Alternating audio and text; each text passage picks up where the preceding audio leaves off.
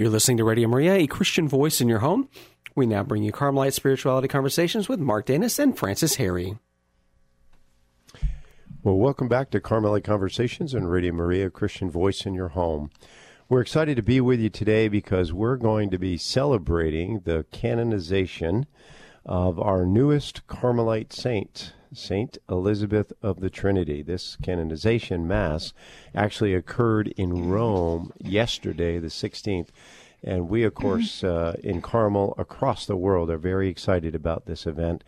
I know Francis and I have been anticipating this for quite some time. We've looked forward to the opportunity to do this conversation, have this conversation with you.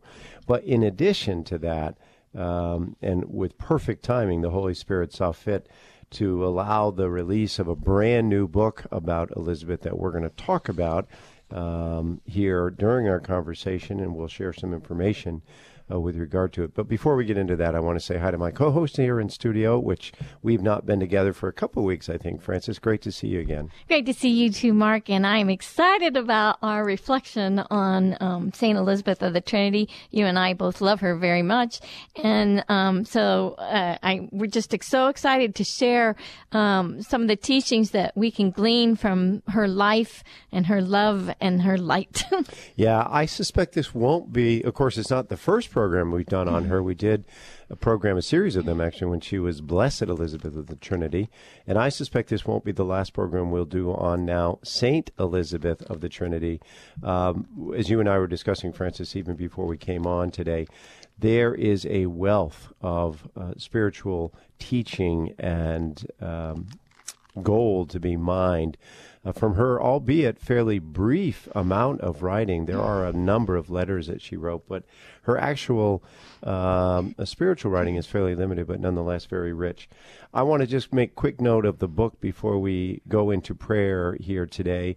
The book that we're going to largely be drawing from beyond mine and Francis's own experience and previous reading about Elizabeth is simply titled Elizabeth of the Trinity, A Life of Praise to God. It's actually written by Sister Giovanna della Croce, a Carmelite sister in Italy, and was translated. It's actually been available for a couple of years in Italian, but it was recently translated by Julie Ensler, somebody we both know from the Avila Institute. Anyway, let's begin our conversation with God in prayer. Francis, would you mind leading us and give us a little background on the prayer you're going to offer? Oh, I'm happy to lead us in this prayer, and it is the most famous prayer of Elizabeth of the Trinity, entitled, "Oh My God, Trinity, whom I adore." And we're just going to do the first paragraph, because it's a rather long prayer, but what a great prayer to take to prayer with you and to ponder each phrase. It is so potent. I highly recommend everybody to download a copy of this. It's easily to find it online, but to pray with us. So let us do as Elizabeth would ask us, and that is to get recollected and reflect on the divine indwelling within our souls.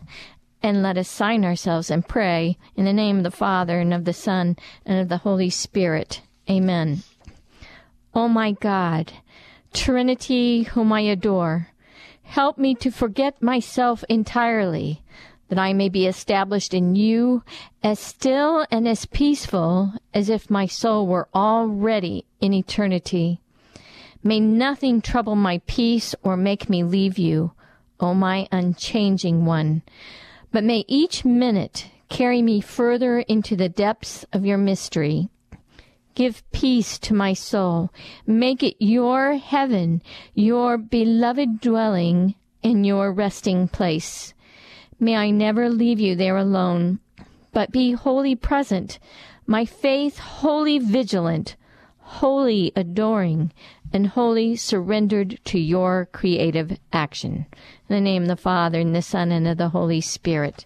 Amen. Well, thank you, Francis. I will say that in part, you've already answered the very first question that I wanted to use to begin this conversation. It's an interesting question. It's worthy of at least a little bit of consideration. That is, why does the Holy Spirit direct the church to make saints at particular times? I'm reminded of Miriam, who we recently did a program on, as you know. Yeah, Saint Mary of Jesus Crucified, which we often refer to as Miriam. Yes. And we both speculated, I think it's reasonable to assume that the Holy Spirit, and we know it's the Holy Spirit who determines when these individuals are identified as models of sainthood, that he would have done that at the time that he did, just over a year ago now, because of Miriam's importance in the dialogue between Christians and Muslims. She sat right in the midst of that, conflict, if you will. Today, we're asking, why Elizabeth and why now? And I just want to read from the text that I referenced earlier in the chapter titled The Simple Life. The process for her beatification, introduced in 1931, was not completed until 1987. But her mission to bring souls to God through interior recollection in the depths of their own souls continues today in these times that are profoundly marked by the search for a new hope and a rediscovery of values such as silence, prayer, and solitude. Now, Francis, you and I talked about this. We both seem to be struggling with a bit of a cough, but we talked about this just before we came on the air, and it is so true. Those three virtues are so necessary at this time. Silence, prayer, and solitude. I think that has something to do with why Elizabeth has been raised to the altars at this point in the church's history. And I just want to bring up when she was declared a blessed by Pope John Paul II, what he said during that beatification mass. He said, "To our disoriented humanity that no longer knows how to find God or disfigures him, searching about for some saying on which to place its hope, Elizabeth gives witness to a perfect openness to the Word of God. She had assimilated this Word of God to the point that it truly nourished her thought and her prayer, and to such an extent that she found in it all her reasons for living." Well, and I know, Francis, you wanted to provide the more objective aspects of the Church's means of identifying an individual for canonization. Of course, that requires two miracles. Right. And if you just would quickly outline for us the events that led up to Elizabeth's canonization. Well, the first miracle that was used to declare her blessed was the Cardinal Albert de Courtrai, who was Bishop of Dijon from 1974 to 1981. He was cured of cancer through Blessed Elizabeth's intercession. And, I was surprised to learn that, Mark, because when I was battling cancer, I turned to Blessed Elizabeth to be my steadying force and to help me in the prayer. I think, as I recall, I loaned you the relic for a period of time. Right. And I was so grateful. So when I found this out recently, I was like, wow, I can really relate to that myself. The second miracle was a healing that Pope Francis acknowledged, was that of Marie Paul Stevens. She was a Belgian woman who had Sjogren's syndrome. I don't know how to pronounce that, but it's a glandular disease. And she had been a very active person, and because of the disease, which came on rapidly, she became very passive.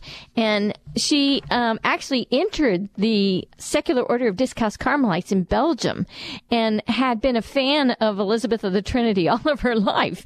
And it was only after she had joined the Secular Order, and she had invoked Blessed Elizabeth of the Trinity at that time to help her in the journey, not necessarily to heal her, but to help her carry this cross. She went, and she was thinking she didn't have much longer to live, and she went to visit Elizabeth of the Trinity and, honor her relics. And she came out of the chapel of Dijon, which is now in Flavignaro. I'll butcher that pronunciation too. But anyway, she came out of the chapel and she sat down by herself And all of a sudden she had this warm feeling, and she knew she was healed.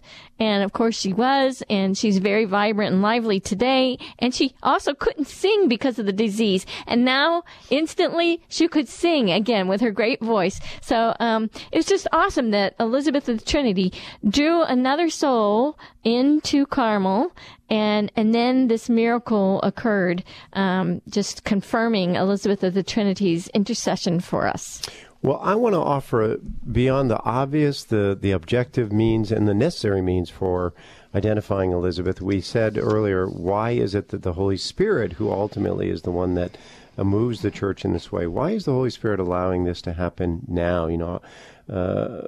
Without doubt, Elizabeth could have been elevated much sooner than this, or there could have been a longer delay. But here's an interesting perspective offered by Sister Giovanna Della Croce, who authored this book on Elizabeth, this most recent book that we've been able to identify.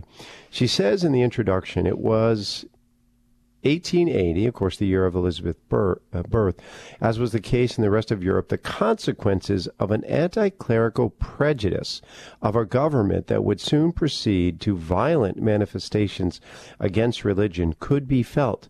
Many remembered these sad times from the Revolution of 1789. To this were added the modernist crisis within the church in France, and even tensions created by the American New Deal. This was an interesting observation and I wonder, she brought up. In a sense, it's like today, what we're experiencing today. That's exactly right. You're exactly right. In fact, Sister Della Croce says, although Franklin Roosevelt, going back to the New Deal, would announce the New Deal almost 30 years after Elizabeth's death, Sister Giovanna accurately suggesting that the anti-clerical tendencies in France coincided with anti-Catholic attitudes in America at the time. She then goes on to explain in the notes of this particular section of the book, and you've already drawn it, Francis, the very issues that are surfacing in our country today. Think back, and this is not by any means a political comment, but as recently as this past week in our own country here in the United States, we saw in the exchange of political discourse in one of the political camps anti-Catholic rhetoric. And it's not limited to political persuasion, left, right, whatever. Again, I'm not making a political comment. I'm not trying to influence in any way the outcome of our pending election here in the United States. It wouldn't matter where you stood on this issue. If you look at what's happening in our country, anti-clerical, anti-church, anti-truth, the issues, and I will say this, the issues of abortion, the agenda of gay marriage, so many things that run counter to the church's teaching and the suggestion in some of the political discourse that it's time for the church to update to the modern era. This is the very modernist heresy. Well, I just want to point out, as Sister Della Croce does, she says, after this, at the turn of the century, despite Leo XIII, and we're back to Elizabeth's time now, and Pius X's repeated intervention, the modernist crisis today, considered to have been almost necessary, exploded. Preachers put the faithful on guard about accepting theories that apparently reconciled the modern world with traditional Catholicism, but they could not prevent a certain number of Catholics from desiring a serious updating of some ecclesiastical institutions, of pastoral approaches and styles of Christian life more in conformity with, at that time, the reality of French society. And as you've already pointed out, Francis, in our time, the reality of modern American society. Isn't this telling? I just hope we can learn from what France went through. This is the moment. We must seize the day, and may St. Elizabeth of Trinity help us in this moment.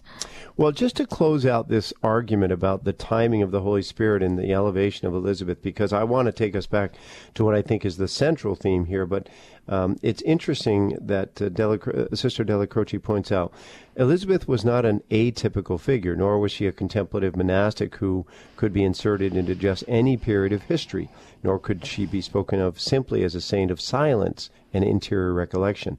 This young woman lived with an immense love for the destiny of France. In fact, in a poem composed at age 17 in September of 1897, she expresses her pain at the distancing of her fellow countrymen from the church of her origin. In fact, written to Joan of the Arc, she writes this poem. France, dear country, most beloved, most beautiful. What torment to watch you rebel against your Lord. May the humble little shepherdess, that famous warrior, the glorious saint, restore you. From her eternal homeland, the heroic maiden give you back faith, obtain your victory among the most beautiful, forgiving your errors, conquering your freedom. O my homeland, beloved France, for you am I consecrated to the Lord. Well, and so the argument I think we would make here is that we in the United States face similar challenges to that which was faced by France at the time, literally at the time of Elizabeth's birth.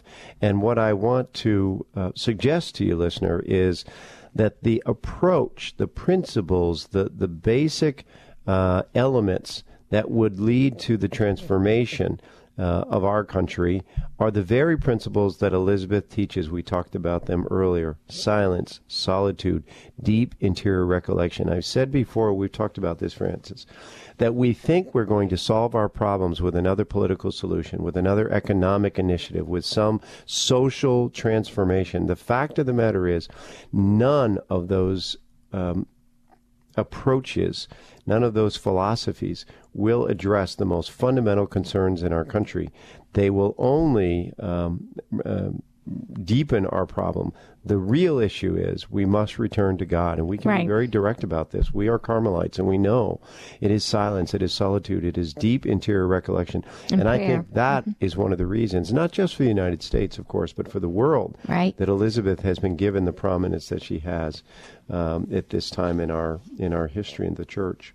Well, I want to just focus on the first chapter, which is titled A Simple Life. Some of this was the result of the deepening of prayer, were the result of early experiences of a spiritual awakening, which for Elizabeth began even at the time of her first communion. And I want to just ask Francis if you wouldn't mind reading a section of that from the book.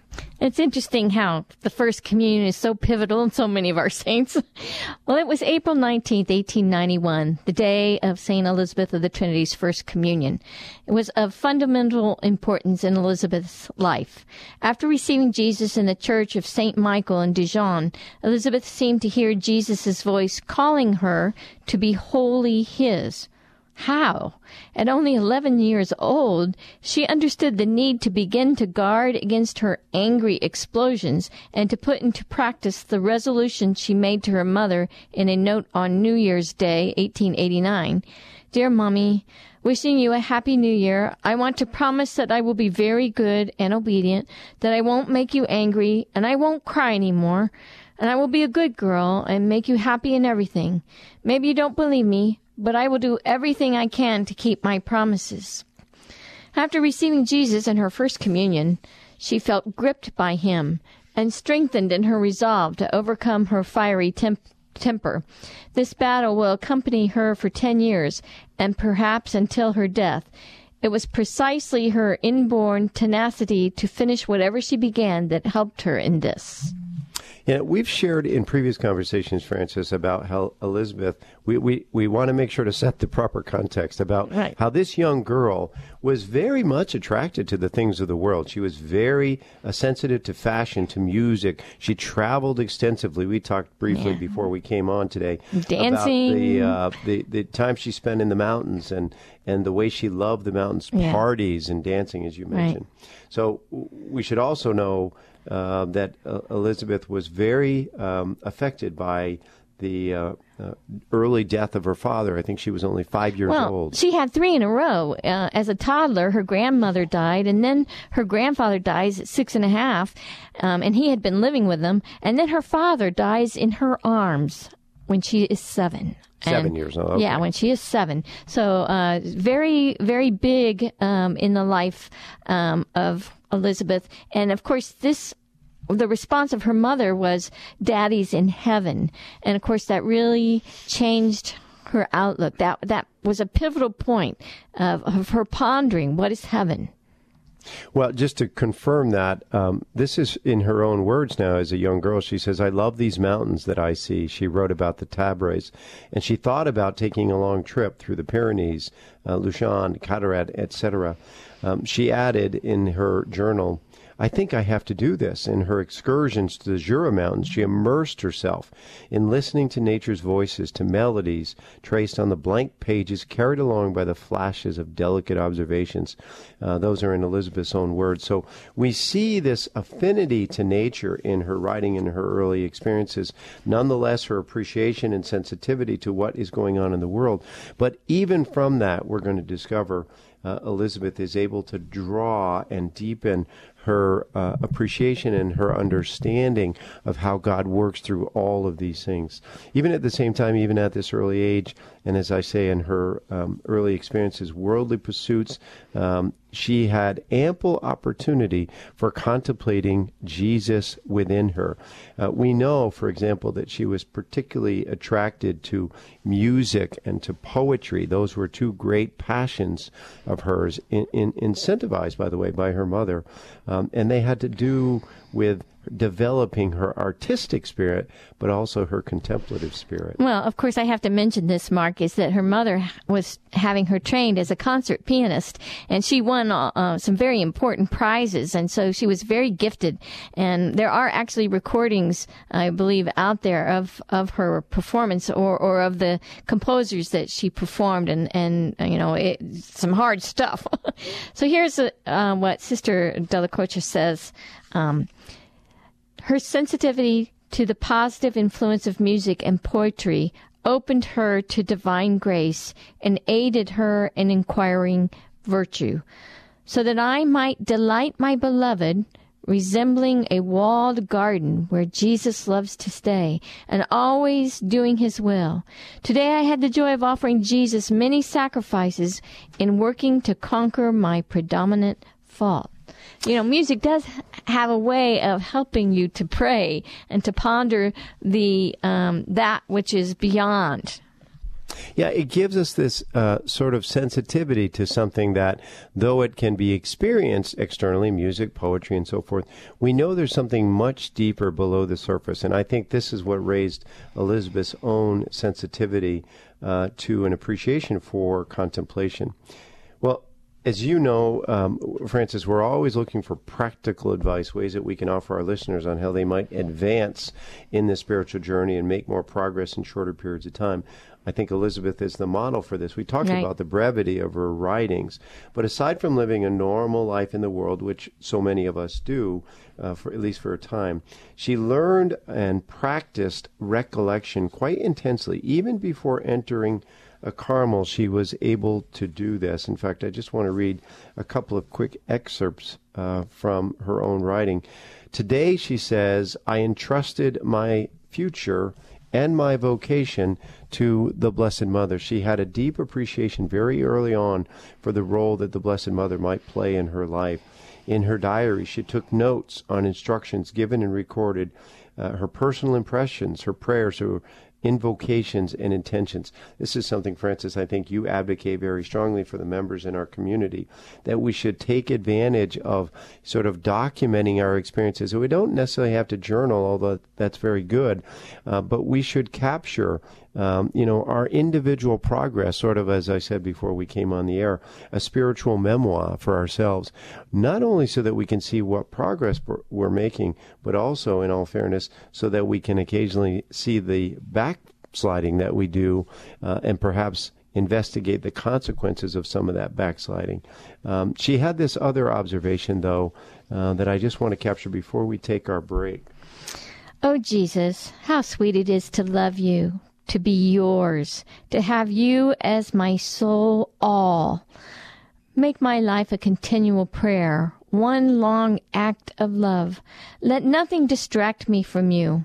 I would love to live with you in silence, oh my maestro. I offer you the cell of my heart so that it can be your little Bethany. Come and rest.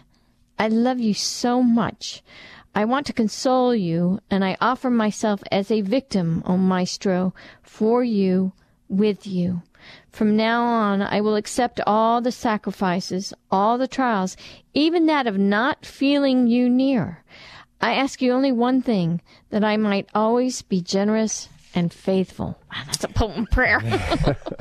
Well, we're going to discuss that briefly when we come back, but a quick break and then a reminder, you're listening to Carmelite Conversations on Radio Maria, a Christian voice in your home. We'll be right back.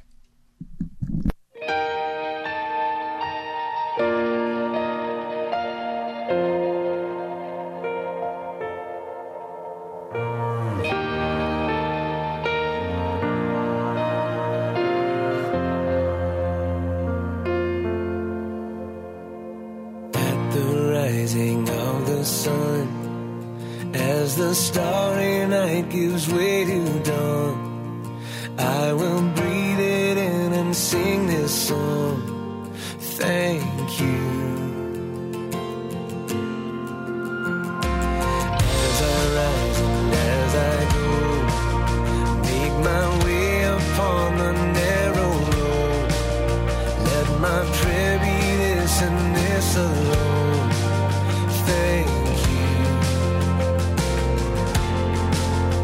You are good, forever good. You are faithful, only faithful. You are constant, you are kind, and I am grateful. Every season, every day, whether storm or stillness come my way, every word I whisper shouts your praise. Thank you. You are good, forever good. You are faithful, only faithful. You are constant, you are kind, and I am grateful. You are true, forever true. You are faithful, always faithful. You are for me, you are with me. I am grateful.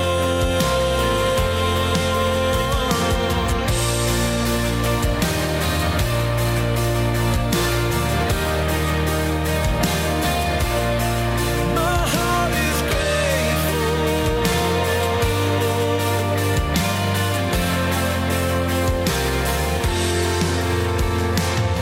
Let me ever lift my hands, ever look toward a cross that stands. Jesus in this life and for the next. Thank you, thank you. You are good, forever good. You are faithful, only faithful. You are constant, you are kind, and I am grateful. You are true, forever true. You are faithful, always faithful. You are for me, you are with me. I am grateful. You are for me, you are with me. I am grateful. You are for me, you are with me. I am grateful.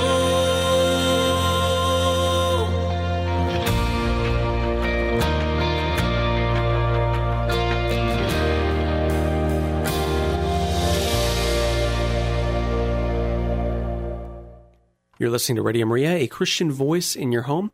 We now return to Carmelite Conversations with Mark Danis and Francis Harry. Well, welcome back to Carmelite Conversations on Radio Maria, Christian voice in your home. I think it's fair to say that both Francis and I are very excited to be having a conversation again, well, actually for the first time, on Saint Elizabeth. Right, because Trinity. before we talked about her as a blessed. Exactly. But you and I both knew she was going to be a saint, and I think she will be a doctor. I agree with you on that. I believe that the depth of the spirituality in her, again, I'll say brief writings, is only beginning to be unearthed. And now, of course, that she's been identified as a saint, more theologians will come to this work, and there'll be more publishing, not only of her writings, but of the teaching that is inherent to them. And we're going to try to explore some of that in our conversation here this week, and I suspect again next week, because we do have a wealth of material.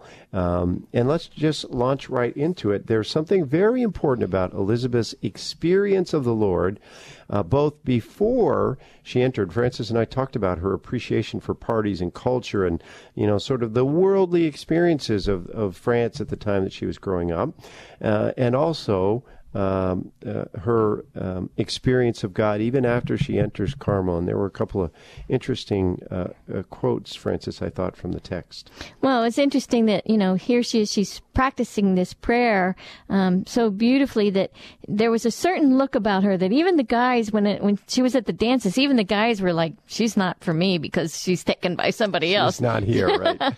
Right. But this is a quote that's talking about that. And it also refers to the maestro, which we mentioned in the prayer before the break. Maestro is the conductor of the orchestra. So with her music background, the maestro is the one in charge. So she's referring to God the Father as the maestro here. So here's the quote. Here she's talking about when she went to the parties before entering the convent, of course.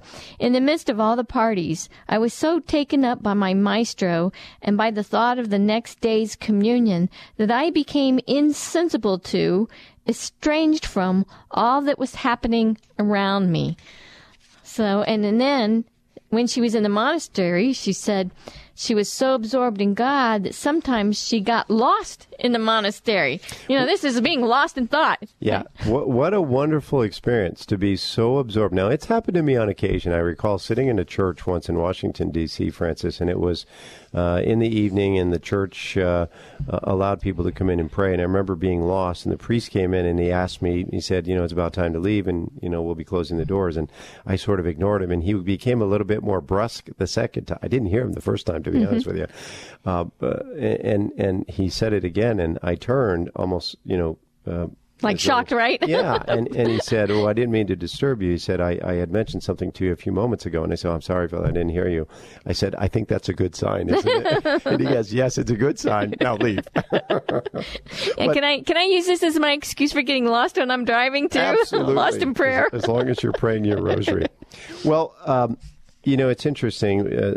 Sister De La Croce says she's not just the saint of silence. I have often said myself that if Saint Elizabeth of the Trinity was elevated to sainthood, her patronage might be the saint of silence. But it is important for us to better understand what she has to teach about silence. We've talked about silence, Francis, so much, and I frankly would be more than willing to do another program on it. Oh, yes, we must. Because I think the science of silence as it relates to our spirituality is so important. In fact, I'll introduce you to a text that I got when I was recently at Franciscan by Max Picard about silence, A World of Silence it's called.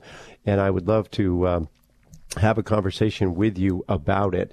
But though we might characterize Elizabeth as the saint of silence, the patron saint of silence, it would be to our disadvantage if we didn't investigate just a little bit in the context of what Francis just read, how she could get lost in prayer. What was so important about this prayer, about this silence? Why would it have mattered to Elizabeth so much, and why should it matter to us? And there's, I think, some information from the text that sort of unearths that. So this is from a section called In the Silence of the Novitiate. It says, except for the first few months during which she needed to rest more than the others, Elizabeth was able to follow the full orarium. The celebration of the divine office in Latin, 2 hours of meditation, and the Eucharist occupied 6 hours of her day. These are the hours in which the postulant practices abandoning herself to God's love in order to receive the necessary strength to persevere in her efforts to plumb the depths of the interior abyss in recollection, and not to abandon that recollection during the hours of work and recreation. So it's practicing the presence of God in a very recollected state. Exactly right. In fact, I think it's really important for us to stop here for just a moment and sort of reflect on these major themes that I believe have led the Holy Spirit to gift the church with this saint at this time. Now, we've just read about the need for us to strengthen ourselves for the work that the Lord wants to do within us. And it is really important. Both Francis and I do a fair amount of spiritual direction, and I think it's very important for us to understand something here. The honorarium, of course, which is the day schedule, if you will, for those in the Carmel. And it was very rigorous at that time, very disciplined. And it still is. Yeah. Very demanding of them in terms of the hours of silence, the hours of prayer, the hours of reading, and so forth. And she followed that to a great extent. She followed it to the letter, barring illness, which came later in her life. But why? Why is that so important? What's the rigor and the discipline? This is not a military discipline. This is not the discipline of an athlete. This is the discipline of a saint, of a spiritual warrior. Why does it matter? Well, because if we do what is necessary, if we respond in the early stages of our spiritual journey in ways that in Carmel are well explained to us. Teresa of Avila does it in the interior castles. John of the Cross does it in his 4 stages. Therese does it in many ways regarding her response to love. But why is it so important? Because it prepares us for the work that the Lord wants to do within us. What does St. Teresa of Avila say? Most simply lack the courage to continue. And it is the absence of that courage, it is the absence to some extent of the discipline that leaves us unavailable for the work that God wants to do within us. Would He like to make us all saints? Absolutely. Right. We're all called. And it isn't our effort. It isn't something we can affect. What we can do is what we're called to do. For us in Carmel, it's fulfilling the morning office and evening office. It's daily prayer for 30 minutes. It's going to Mass where possible, reconciliation, so on and so forth. We know what the office calls us to. We know what our rule calls us to. In fulfilling that, and I say this as much to myself looking in the mirror as to anybody who may be in Carmel or those of you who want to pursue the spiritual journey, you must do, as St. Therese of Lisieux said, the little things consistently and with great love and continually do them, because if you don't do them, you cannot be made available for the greater work that must be done. Saint Elizabeth of the Trinity, in a very short period of time, remember, from her entry in Carmel to her death, only 5 years. 5 years, less than 6 years, and yet raised to sainthood yesterday. How is that possible? Because she did what she was required to do in the little offices of the day, and it left her available for the Lord to do the great work that had to be done in her. And when you say, and left the Lord room to work in her, Mark, this is so important. It's not we ourselves who make ourselves holy. We just need to be faithful to what God calls us to do, and it is He who sanctifies us, who purifies us. He's the one who does the holiness in us. How well are we responding to His call? How well are we allowing God to work the holiness, the purification in us? Yeah, and I want to say something else in this regard, because it relates back, as I'm going to do, and I know Francis will continuously throughout our conversation. Why Elizabeth? Why now? We identified all of the problems that face our own country, the United States, and certainly across the globe. If we look at the onslaught of what we could call modernism, the modernist heresy, we look at the assault to human dignity. What does this say about focused on silence and solitude and interior prayer and recollection? What does that have to do with healing the problems of the world? Elizabeth would tell us, and she does, in fact, God isn't looking to build a bunch of self-absorbed saints, people who want to be holy just for themselves. He's, in fact, looking to heal the mystical body. Right. But the degree to which any one of us allows ourselves to be transformed gives the body itself more balm for healing all of the ills of the body. This cloistered Carmelite saint in early 20th century France, who lived only 26 years and only spent 5 of those years in her religious vocation, nonetheless is the model for us now, I would argue. And I'd love to say more about this when we're given time. She is the model for what is necessary to heal the ills that affect our world today, the mystical body of Christ. Why?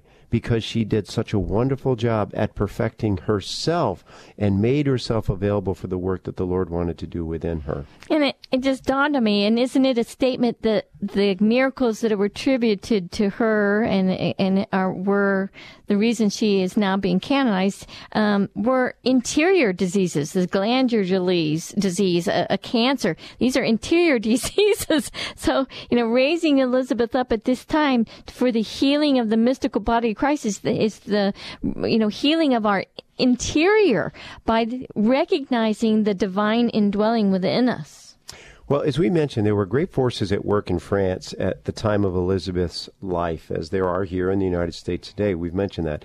In fact, Sister Della Croce points out that there were powerful political forces attempting to drive a wedge. Does this sound familiar? Yes. Drive a wedge between the church and the state. They just don't know what France. they're doing. They do not know what they're doing. Or if they do know, they're, oh, geez, how evil that is. Here we have what Sister was saying in her book. In Paris, the people were working for the separation of church and state. Since the bishop was threatened because he caused great divisions in his diocese, the Carmelite community was thinking of taking refuge in Switzerland. That's right. There was a time when the Carmel of Dijon was contemplating simply moving to Switzerland because the forces of the state were so oppressive and so misguided, as Francis just said. But where does the strength come from that would allow us to confront issues on that scale? I mean, right. these are national issues here in the United States, worldly issues as we look across the globe. It is not, as I said earlier, through politics, through economics, or military might, or any other means that the Lord may have provided. If we would only take advantage of what the Lord provides us individually, and we see that in the life of Elizabeth, then we must understand and include in this not just our prayer life, but also this idea of suffering and of struggle. Elizabeth understood this very well. In fact, I'm going to read again from the text. There's no other written record of Elizabeth's interior suffering during her novitiate year. She confided only in Mother Germana, who was the prioress of the Carmel she was in, a highly gifted teacher who fully and faithfully followed St. Teresa of Avila. Elizabeth heroically committed to living her faith in God's presence in the depth of her soul. That's according to Mother Germana. She goes on, the Lord doesn't want me to have a single thought outside of him. These are Elizabeth's own words now. And yet he is so hidden that it's as if he didn't exist. He really expects heroism. Now, why do I read that? What's the importance of that line? He expects heroism. Well, first I'm going to tell you, she stole that philosophy from none other than St. Therese of Lisieux, and I don't mean stole it. She built on it because it was that very imagery in St. Therese of Lisieux, including the reference to Joan of Arc that you read earlier, right. Francis, that was so profound in Elizabeth's life. And what happens? Again, this is the depth of Elizabeth's spiritual teaching that we're trying to uncover a little bit. She recognized it was necessary for her heroism to be hidden, but it would be heroism nonetheless. We know very little about Elizabeth's struggle, about her suffering. Her prioress did, but it isn't widely published. We know far more about Teresa of Avila's and even more so about Therese of Lisieux's suffering, because that's what the Church wanted revealed. In Elizabeth, we don't find that. What we find is this continual affirmation of the need for silence, solitude, recollection, interior prayer, and the acceptance of suffering in a heroic way. In fact, Father Vallet, who had given, in fact, a number of the retreats, conferences? The retreats that she attended were provided in the Carmel. he had great spiritual insight as well. He was a great spiritual director. But after she'd been in Carmel only 1 year, and he had some time to spend with her, he asked not to be able to see her again for a while because he was so taken with how she had changed. And I mean, in his opinion, by her year of suffering, she had been a change from this joyful, spirited individual he had known. In fact, he said, "You have changed my Elizabeth." He was very sort of taken aback by it. I think he knew what was happening, but at the same time, he found it a bit disconcerting to see what was happening in her life. Now, on January 11th, 1903, Elizabeth was consecrated forever to the Lord. In the chapter hall of the monastery, in the presence of the entire community, Elizabeth was, in her own words, captivated by the thought of immolation. Immolation, we've talked about before. It's that willingness to give ourselves over, suffering. It's usually associated with burning, in fact. It was like St. Ignatius of Loyola, whose feast day it is today, being ground by the lions and being the wheat of the Lord to become his bread. Yeah. I don't often have the responsibility of correcting you, but it's St. Ignatius of Antioch. Of Antioch. Yes, thank you. Right. I'm so glad you corrected me on that. Yeah, that's right. Antioch. More often than not, Francis is putting crib notes across the desk here to tell me what I might have said wrong. Immolation expressed in the reading of Vespers from that day. I appeal to you, therefore, brethren, this is from that day, by the mercies of God, to present your bodies as a living sacrifice, holy and acceptable to God. Of course, we know that's from Romans 12:1. Mother Jemima commented on Elizabeth, "This was the spirit with which Elizabeth made her vows of poverty, chastity, and obedience, which consecrated her forever as a bride of Christ." Now, why do we bring that out? The importance for Elizabeth of this life in Carmel, silence, solitude, recollection, prayer, included this element of suffering, included it to an heroic degree, but in a way that left her silent and absent from sort of the events of the day, if you will. She's not one of those out on the political stage or the economic battlefront. She is one hidden away in the mystical body, but accepting in her own consecration to Christ this idea that she will be part of the healing, part of the redemptive work of Jesus Christ. And of course, when she realizes how much Jesus did for her and how much self-offering, by dying on the cross, then she too wants to imitate him and offer herself in union with him, all of her suffering in union with him, for him. And she loves this term, which she uses extensively throughout her writing, the bride of Christ. Right, as all mystics do. Exactly.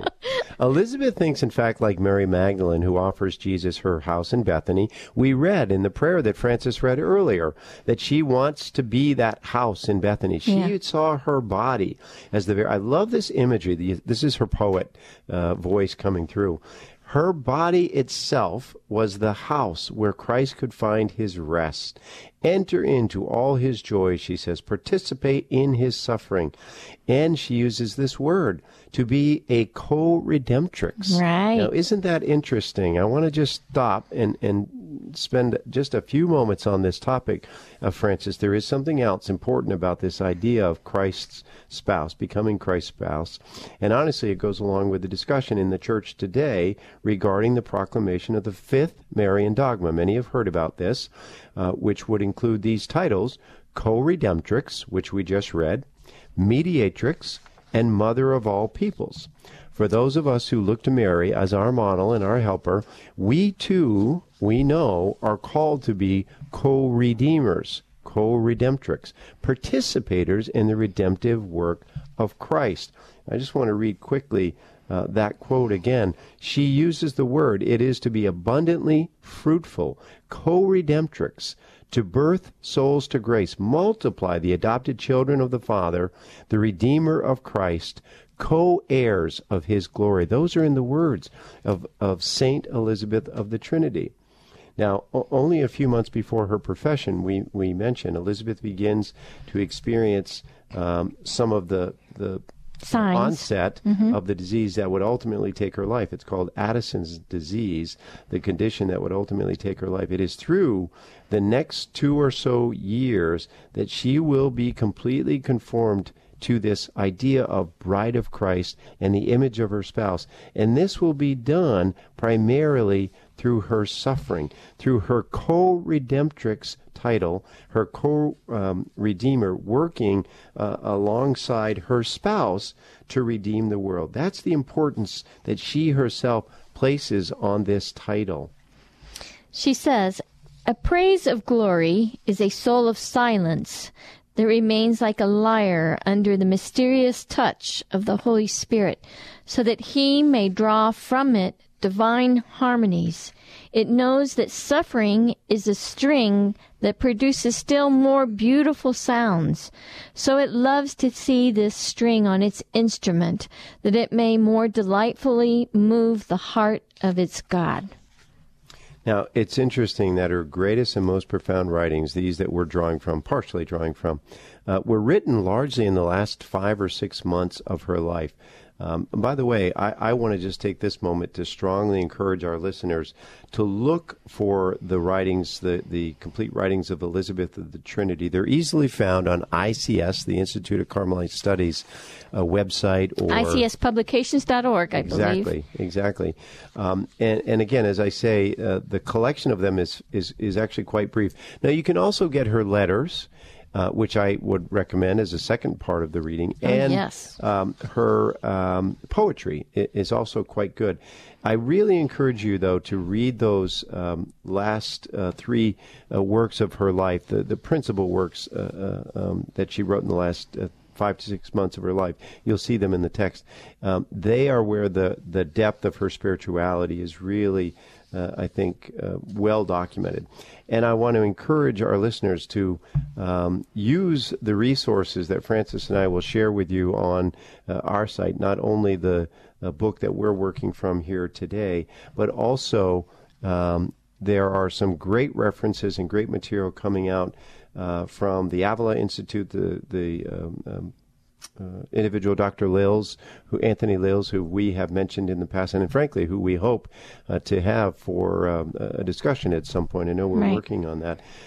He's written extensively about Elizabeth of the Trinity. Yeah, and I believe his dissertation was on her.